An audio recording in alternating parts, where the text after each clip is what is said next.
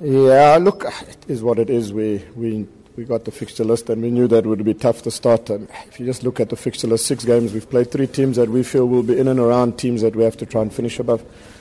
We've had 3 draws against Chippa, Maritzburg and Leopards, the 3 top 8 teams from last year, the 3 losses all away from home against Wits, Celtic.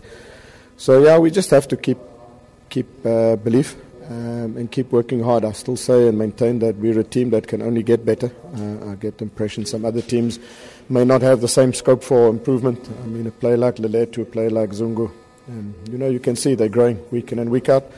Yeah, so it's tough 2 games away, but it's nice, it's what players do. They love playing football. It's an opportunity to travel, so we have to embrace it. We can't see it as tough. It's going to be fantastic. Visit Durban, visit Polokwane, and give it our best. And I just get a sense that a victory is just around the corner, and I'd be disappointed if we don't win at least one of those 2 games.